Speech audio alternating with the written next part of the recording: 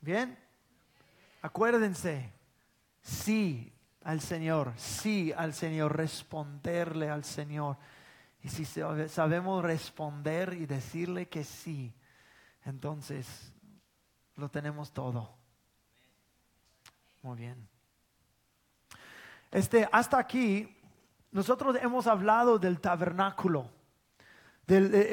Ni siquiera hemos entrado en el tabernáculo, hemos estado afuera del tabernáculo. Estamos pasando por esta senda antigua, así se llama toda esta serie, y todavía tenemos varias semanas.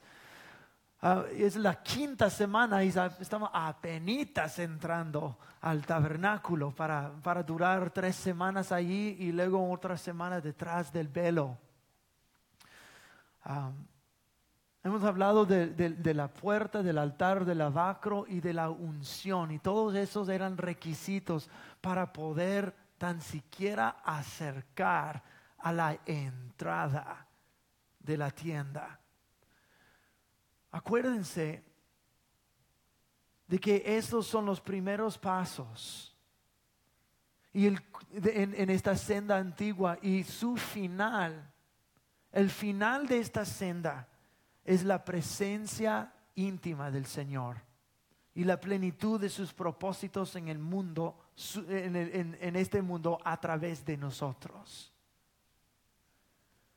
Esta senda tiene un final, y el final es una intimidad con el Señor. Que no perdamos este entendimiento, que no perdamos esta perspectiva. De que no estamos hablando de todo lo que hay que hablar acerca del tabernáculo y relación con Dios solo porque es un tema interesante. Lo estamos haciendo porque queremos estar cerca del Señor. Queremos entrar en su casa, mirar el Dios milagroso, el Dios todopoderoso, y mirar todo lo que Él tiene ser activado en nuestras vidas para que podamos tocar al mundo alrededor con más eficacia, con más poder. Nosotros, para poder, quiero dar un corto resumen de lo que hemos visto, y se me ha pasado, perdón por esas semanas, de mostrarles fotos del tabernáculo para que lo veamos mejor, pero aquí tenemos algunas fotos del sede exterior, la sede del tabernáculo. Ahí ves la puerta, ahí en la esquina. Y como hemos dicho, hay una sola puerta porque Jesús es la puerta, y nadie viene al Padre sino por medio de Él. Y luego llegamos al altar donde hay sangre y fuego. ¿Puedes volver al otro? Porque me gustó este altar mejor. Donde hay sangre y fuego, donde el sangre del sacrificio que está matado por el pecado del pueblo. Y luego toman el sacrificio y lo queman como holocausto vivo, no vivo, pero un holocausto delante del Señor. Y eso era, habla de que la paga del pecado es muerte, el derramamiento de sangre. Y luego la quemada, las llamas significan la santidad de Dios que acaban con el pecado. Pero en Cristo Jesús nosotros tenemos este derramamiento de sangre, y esas son las buenas nuevas de Cristo, que Él pagó la pena de muerte por nosotros. Ahora nosotros tenemos que venir en fe, no venir ofreciendo nuestra propia sangre por nuestros propios pecados. Alguien dijo gloria a Dios. Gloria a Dios. Después del altar, ves, ahí está el lavacro. Vamos a mirarlo más cerca. Pues, ahí está el lavacro, y era una olla grande, una fuente grande de agua donde el sacerdote tenía que lavarse las manos, los pies antes de entrar en el tabernáculo. Eso simboliza la purificación. Habla de la liberación, habla del bautismo. En el bautismo hay purificación y hay liberación. Y escúchenme, el perdón y la liberación no son la misma cosa. Ahí en el altar hay el perdón, Pero liberación es otra cosa. Uno puede estar perdonado y todavía con sus manos atadas, todavía atormentado por espíritus malos del diablo, todavía con puertas espirituales abiertas en su vida. Perdonada la persona, sí, pero totalmente libre, no. Uno necesita las dos cosas, el perdón y luego estar liberado para poder estar libre. Pues muchas veces nosotros en el espíritu tenemos una mano atada detrás de nosotros. Y pues trata de hacer toda tu vida con una sola mano.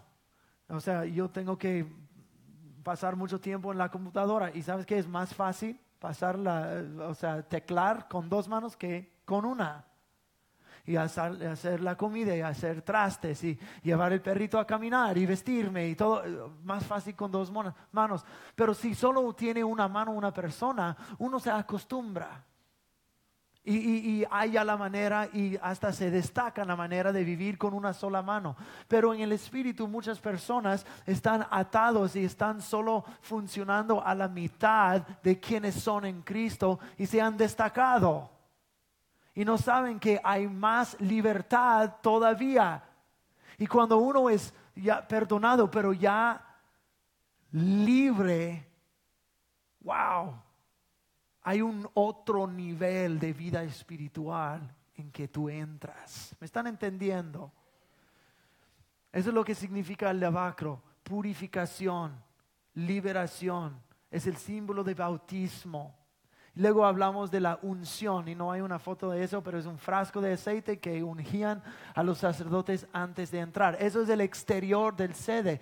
Pero para que tengamos bien en nuestra mente, vamos a mirar el interior del tabernáculo. El próximo. El interior hay dos lugares. Uno es el lugar santo y tiene 3 muebles. Y luego el lugar santísimo, que había un velo muy grueso y pesado que separaban los dos lugares. Y detrás del velo había el arca del pacto.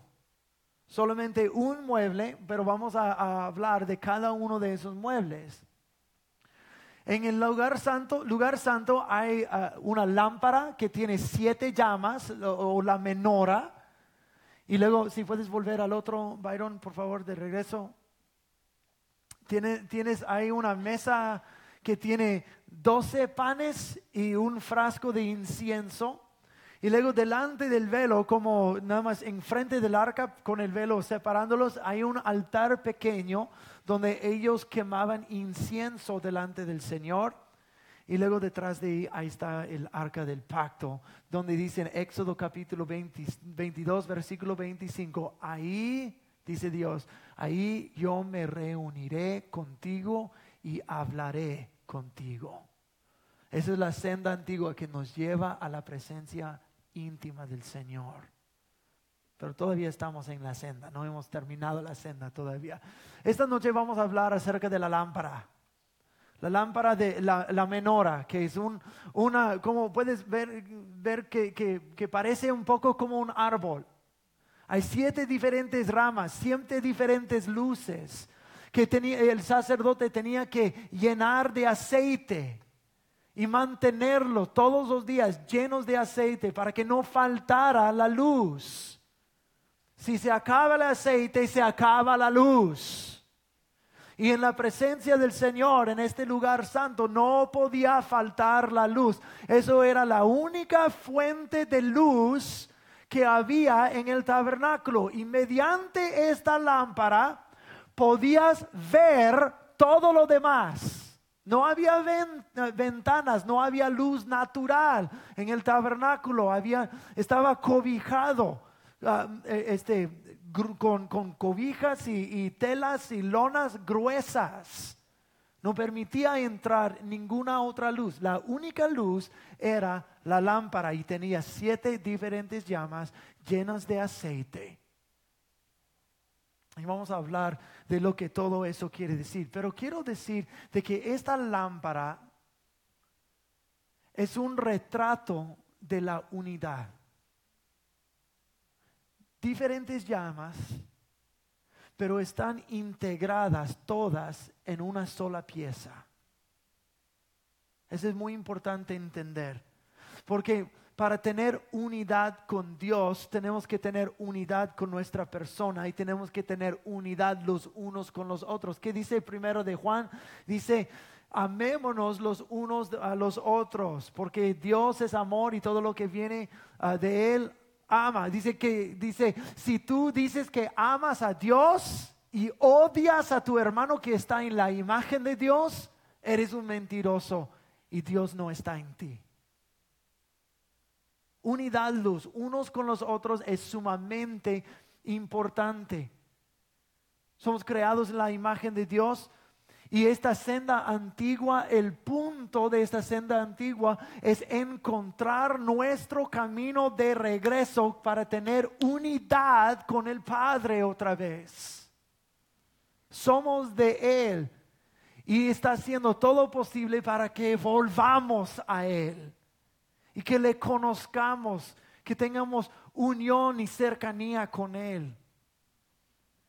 Pero unidad es clave. Nosotros vemos la unidad en el altar. La Biblia dice que en Cristo Jesús, vamos a leerlo en un momento, pero quiero avanzar algunas cositas.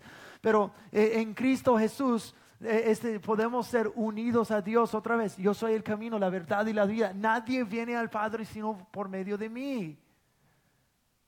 La Biblia habla de que el Espíritu Santo en bautismo nos une a la familia de Dios. Y si somos unidos a la familia de Dios, eso quiere decir que tengo que estar unidos con ustedes, tanto como con Dios. Porque si yo soy en su imagen y yo puedo llegar a Él, y tú eres en su imagen y tú puedes llegar a Él y nos odiamos, eso no tiene sentido. ¿Cómo puede ser? De que yo quiero hallarme en Dios. Oh, yo también quiero hallarme en Dios. Sí, pero tú en esta parte de Dios y yo en esta parte de Dios para que no nos tengamos que ver. Wow, hay algo que no cala allí. Eso no hace sentido. Dice, si tú vas a hallarte en Dios y yo me voy a hallar en Dios y fulano de tal se va a hallar en Dios, entonces todos debemos de ser de un mismo espíritu y así puede el poder de Dios fluir mediante su congregación. Donde hay desunidad en la congregación, el poder de Dios no puede fluir.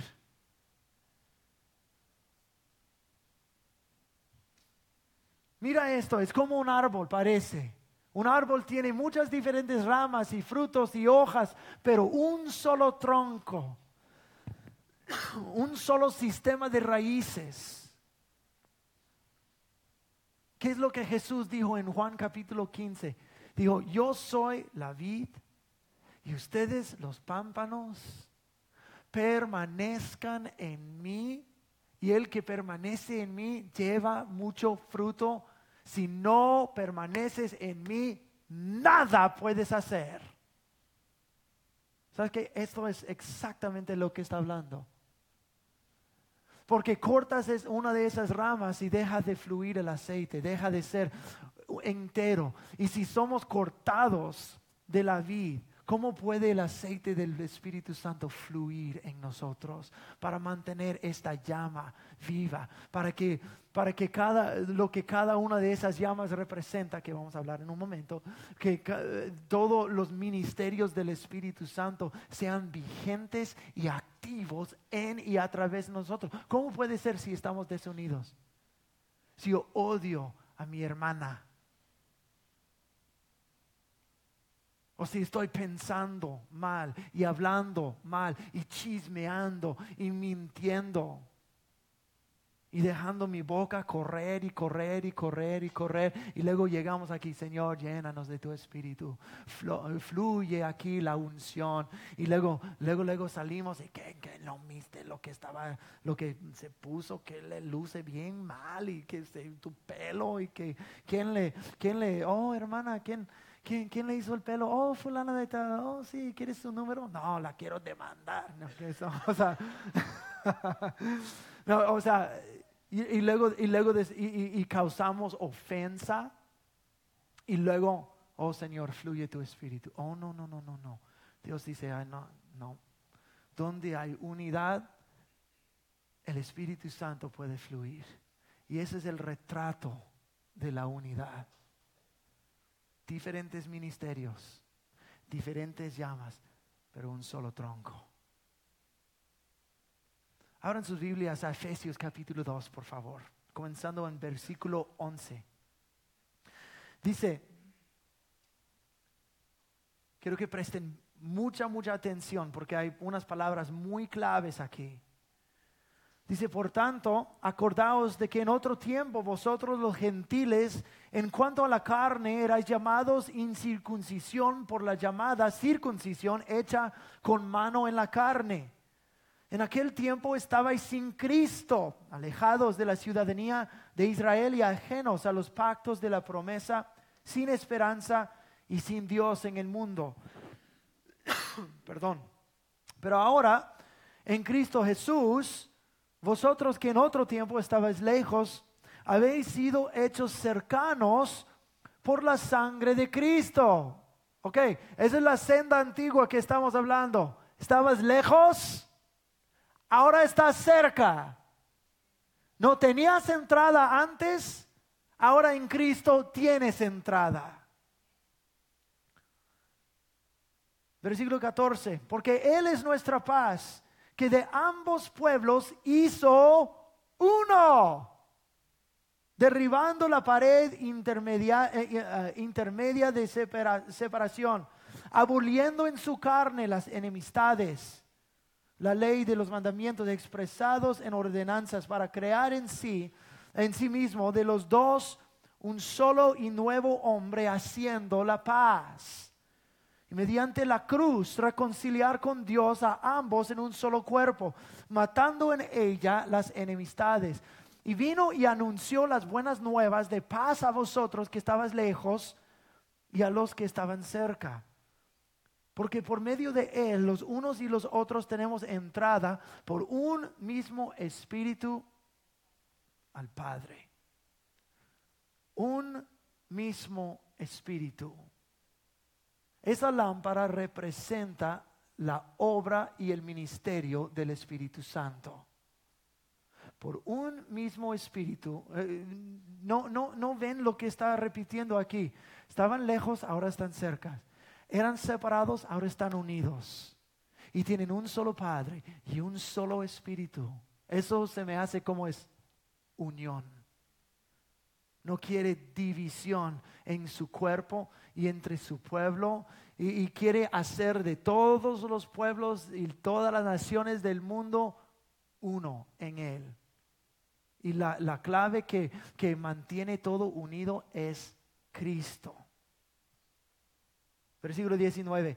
Así que ya no sois extranjeros ni advenedizos, sino conciudadanos de los santos y miembros de la familia de Dios, edificados sobre el fundamento de los apóstoles y profetas, siendo la principal piedra del ángulo Cristo Jesús mismo, en quien todo el edificio bien coordinado va creciendo para ser un templo santo en el Señor, en quien vosotros también sois juntamente edificados para morada de Dios en el Espíritu. Otra vez, en Cristo Jesús son unos, son coordinados, son un solo edificio.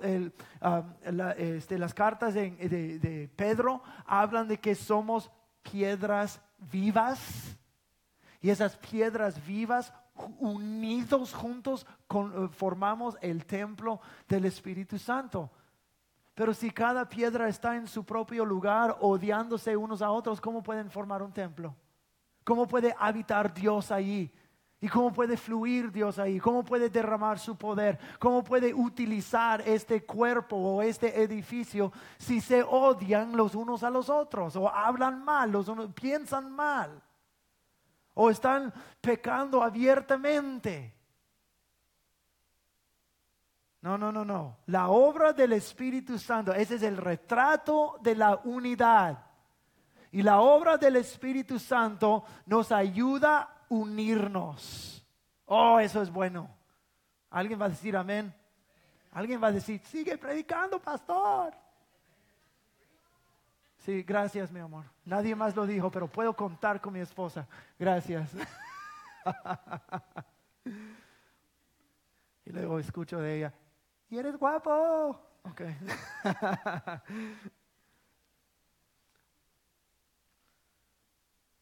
Entonces, si estamos unidos a Cristo,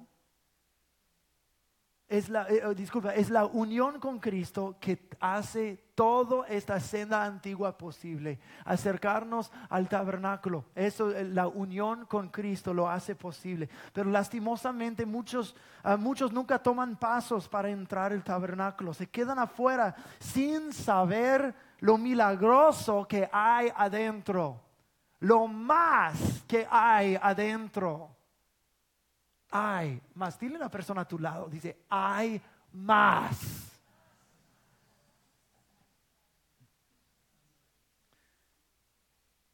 Ok. Abran sus Biblias ahora a 1 Corintios capítulo 12. 1 Corintios capítulo 12, comenzando en versículo 4.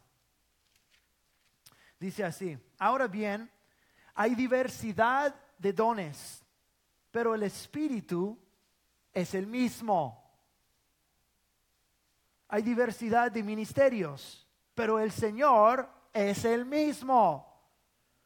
Y hay diversidad de operaciones, pero Dios que hace todas las cosas en todos es el mismo. Pero cada uno le es dada la manifestación del Espíritu para provecho. Cada persona tiene una manifestación del Espíritu Santo.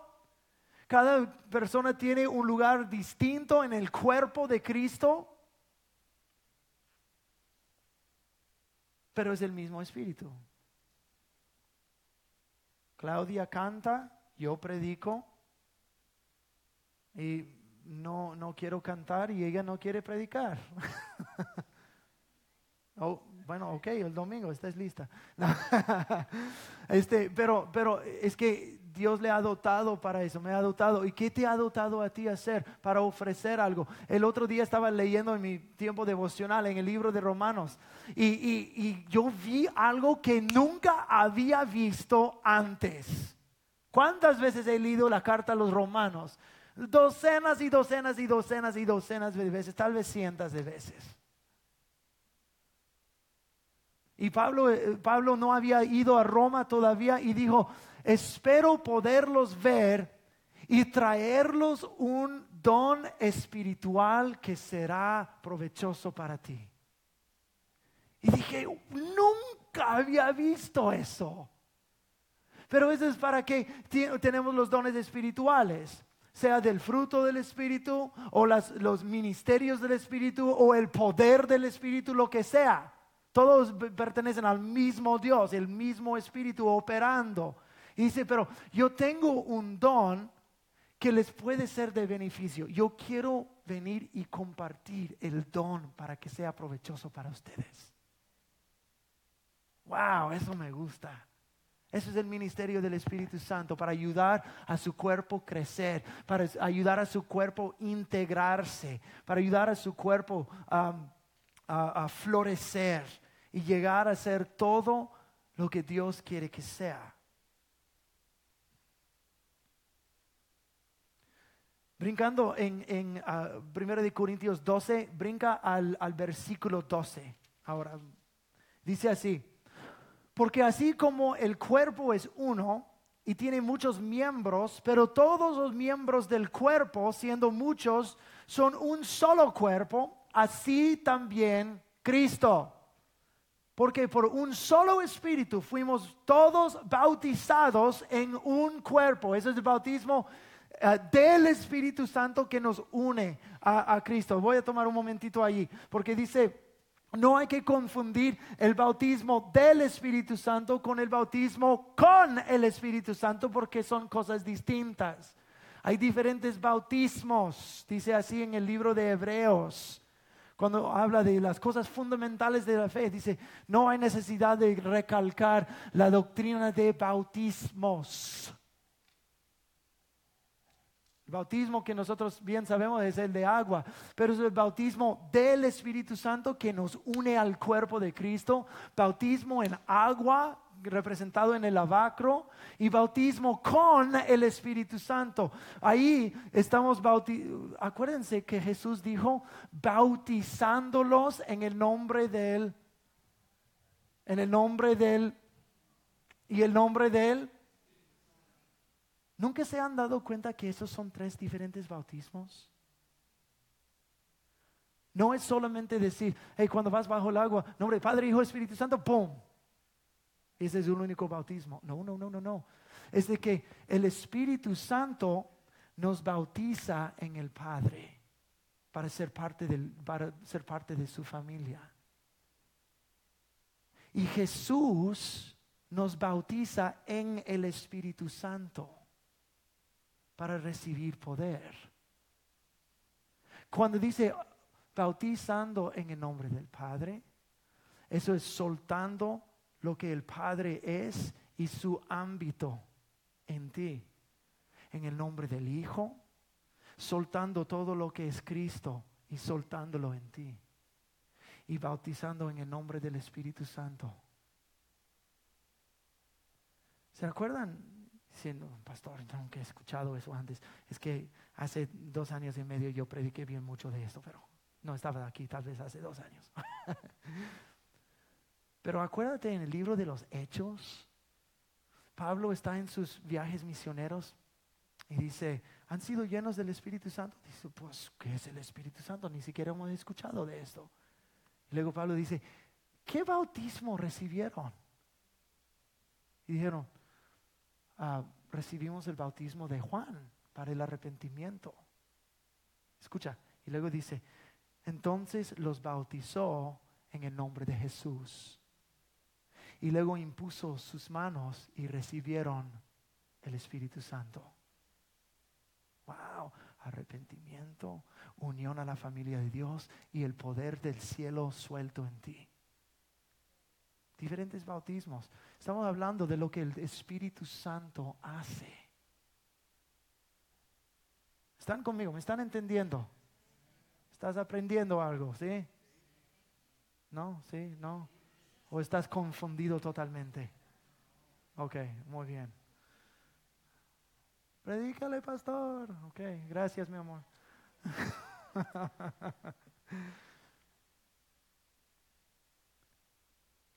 ¿Dónde estaba? Estamos en 1 de Corintios 12, versículo 12, 13 y 14. Versículo 13, porque por un solo espíritu fuimos todos bautizados en un cuerpo, sean judíos o griegos, sean esclavos o libres, y a todos se nos dio a beber de un mismo espíritu. Además, el cuerpo no es un solo miembro, sino muchos. Cada vez que la Biblia habla del cuerpo, habla del Espíritu Santo también. Cada vez que habla de los dones del Espíritu Santo, está hablando en el contexto del cuerpo.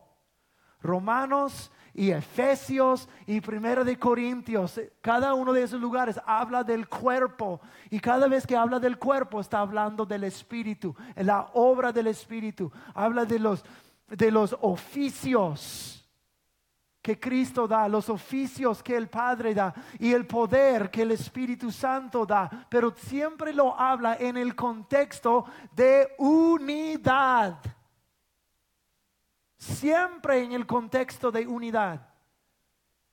Y la unidad del cuerpo, muchos miembros, diferentes partes, pero un solo Padre, un solo Espíritu, y cada quien tiene un ministerio diferente, como 7 diferentes llamas están conectados al mismo tronco. Yo soy la vid, ustedes los pámpanos. Permanezcan en mí y tendrán fruto. ¿Me están entendiendo esta noche? Entonces, cuando hablamos del ministerio del Espíritu Santo, tenemos que tomarlo en contexto del cuerpo. Lo que yo tengo no es para mi propio provecho, es para ti. Y si estamos hablando de llevar fruto, ¿se recuerda que yo soy el pámpano, yo soy la vid, ustedes los pámpanos? Van a llevar fruto.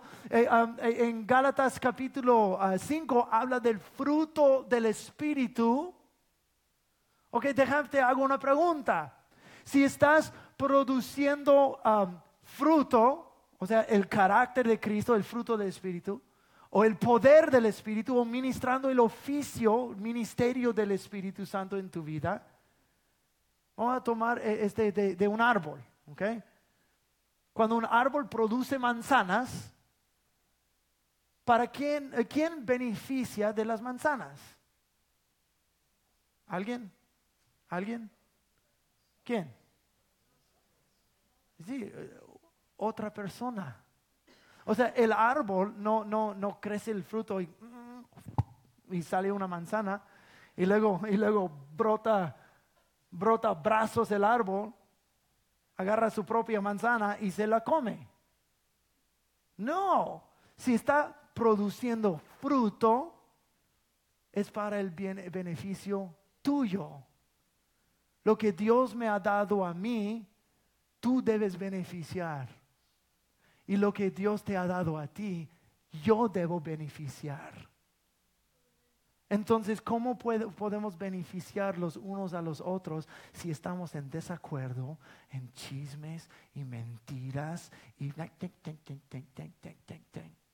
críticas y enojos y uno se ofende? No, así no fluye el poder del Señor.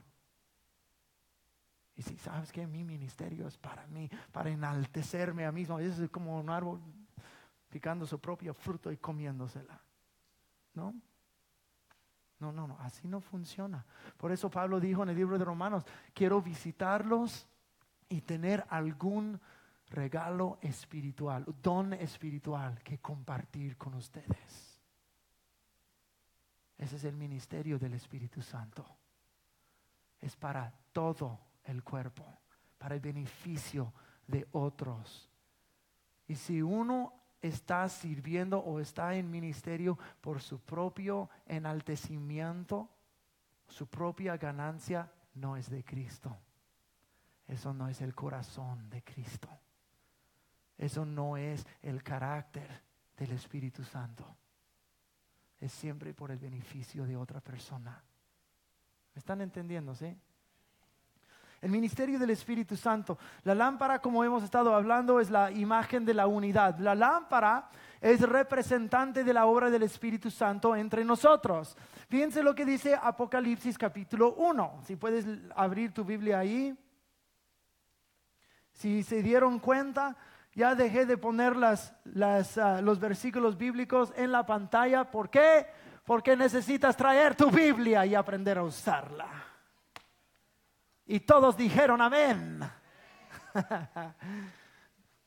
Apocalipsis capítulo 1, versículos 12 a 13 dice así: y me volví para ver la voz que hablaba conmigo, y vuelto vi 7 candeleros de oro, y en medio de los 7 candeleros a uno semejante al Hijo del Hombre, vestido de una ropa que llegaba hasta los pies y ceñido por el pecho un cinto de oro. Jesús está caminando en medio de estos candeleros de oro. Pues, ¿cuáles candeleros de oro?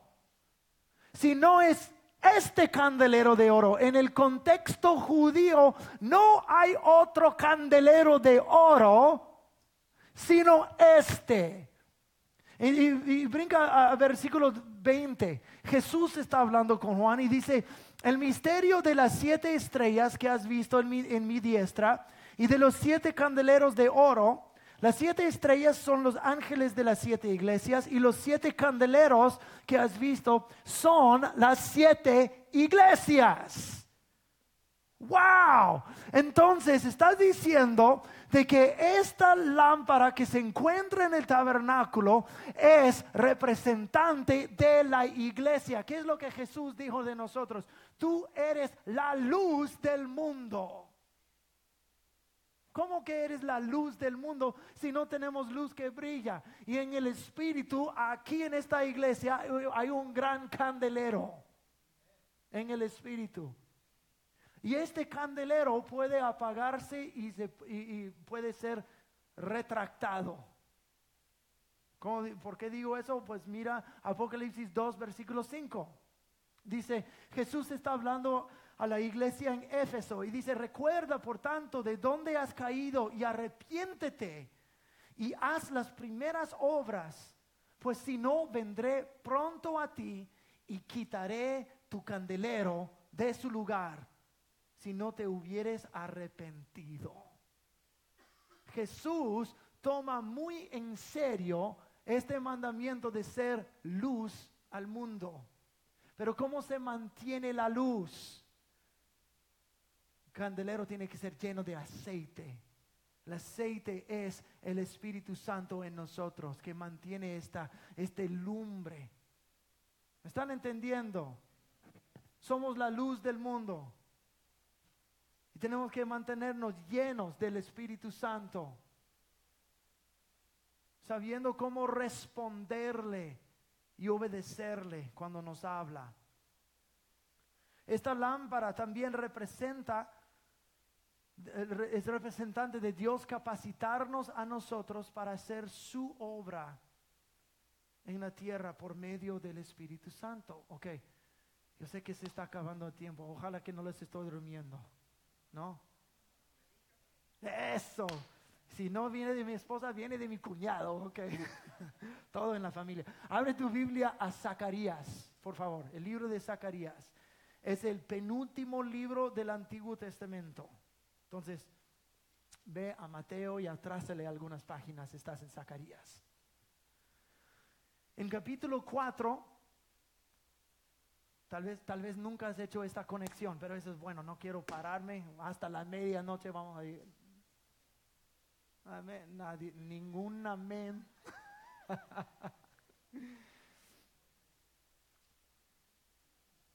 Volvió el ángel que hablaba conmigo, es el profeta Zacarías, y me despertó como un hombre que es despertado de un sueño. Y me dijo: ¿qué ves? Y respondí: he mirado y he aquí un candelabro todo de oro, con un depósito encima y sus 7 lámparas encima del candelabro. Me parece que está describiendo eso. Y 7 tubos para las lámparas que están encima de él. Y junto a él 2 olivos.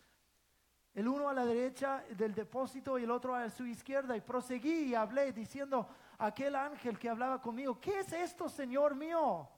Y el ángel me hablaba conmigo, respondió y me dijo: ¿no sabes qué es esto? Y dije: no, Señor mío. Entonces respondió y me habló diciendo: esta es palabra de Jehová a Zorobabel, que dice: no con ejército ni con fuerza, sino con mi espíritu, ha dicho Jehová de los ejércitos. Y sigue dando una profecía para Zorobabel, que era un líder de Israel, y Josué, que era el sumo sacerdote en aquel tiempo. Da una profecía. Ahora brinca a versículo 11 del mismo capítulo. Hablé más y le dije: ¿qué significan estos 2 olivos a la derecha del candelabro y a su izquierda? Hablé aún de nuevo y le dije: ¿qué significan las 2 ramas de olivo que por medio de los 2 tubos de oro vierten de sí aceite como oro? Y me respondió diciendo: ¿no sabes qué es esto? Y dije: Señor mío, no. Y dije: esos son los 2 ungidos que están delante del Señor de toda la tierra. Wow.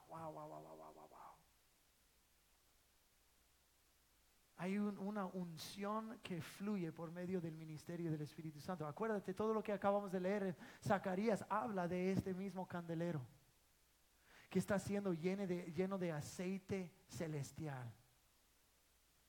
Digo, esa es la unción que estoy dando por el poder de mi Espíritu Santo a los que son mis representantes aquí en la tierra. Estaba hablando del líder y del sumo sacerdote de Israel.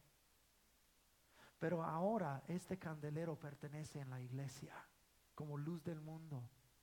Nosotros somos los representantes de Jesucristo aquí en la tierra, dando su luz, siendo lleno de su aceite, su espíritu, para que nosotros llevemos a cabo sus propósitos en este mundo. Es una unción y un aceite que viene directo del cielo hacia tu vida, para que tú hagas lo que Cristo Jesús te salvó para hacer.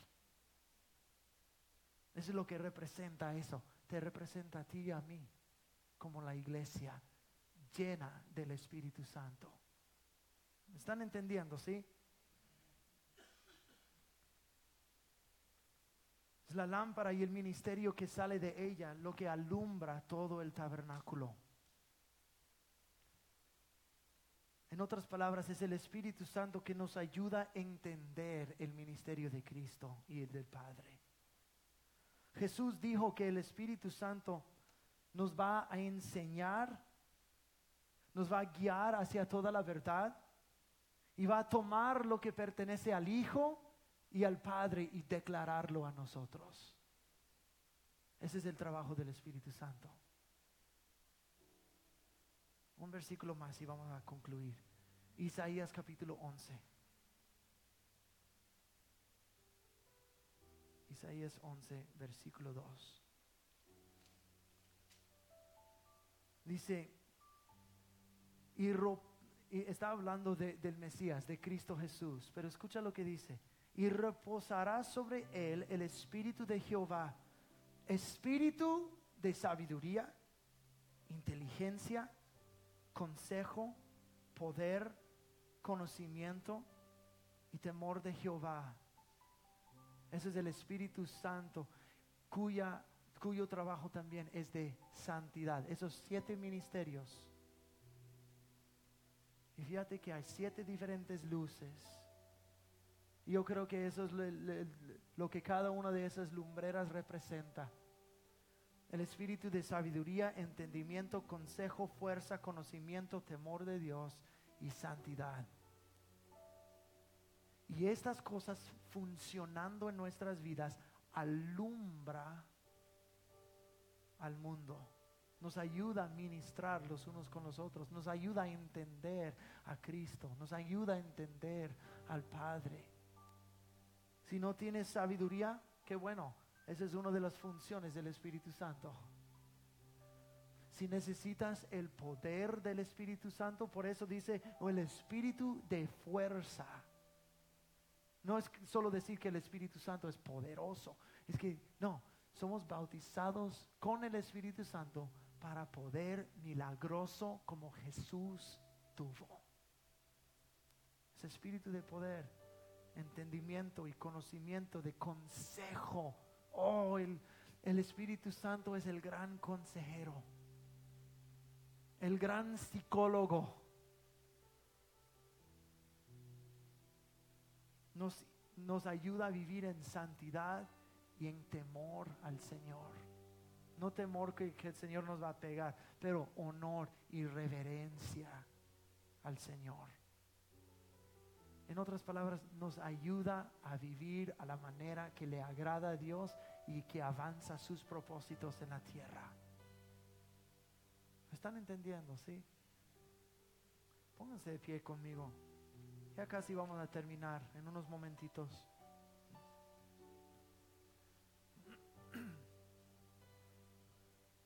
Pídele una fresca unción del Espíritu Santo en tu vida.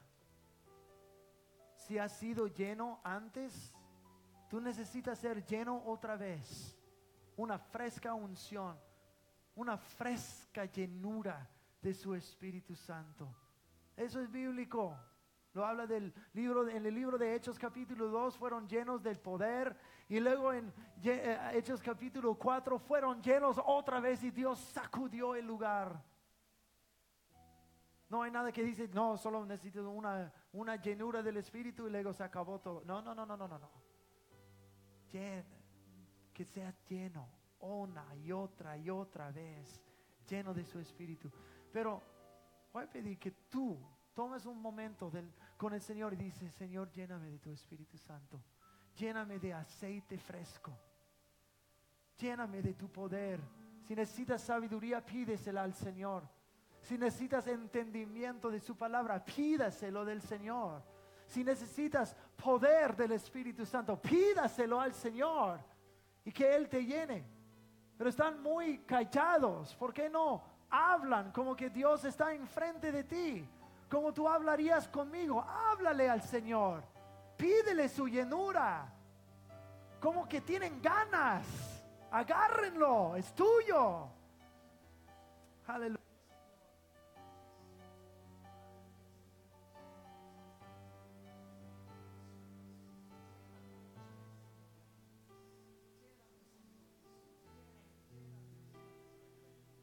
Oh Señor, llénanos de tu aceite fresco. Señor, yo pido que tú llenes a tu pueblo de tu aceite fresco.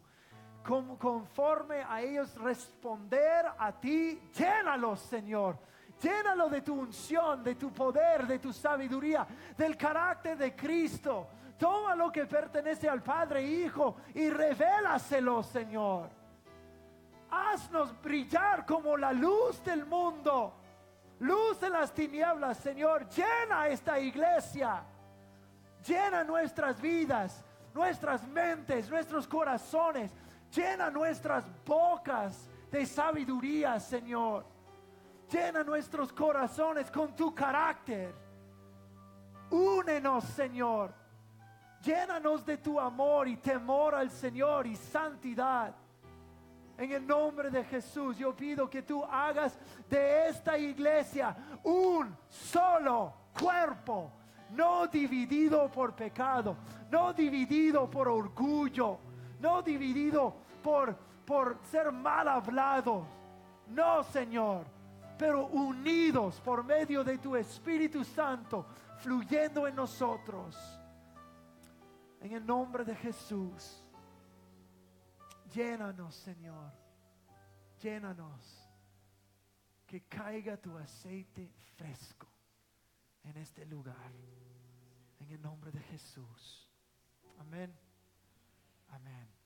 Pueden tomar su asiento. Vamos a terminar en 2 minutos. Y si pueden preparar sus diezmos y sus ofrendas, ujieres pueden servirnos.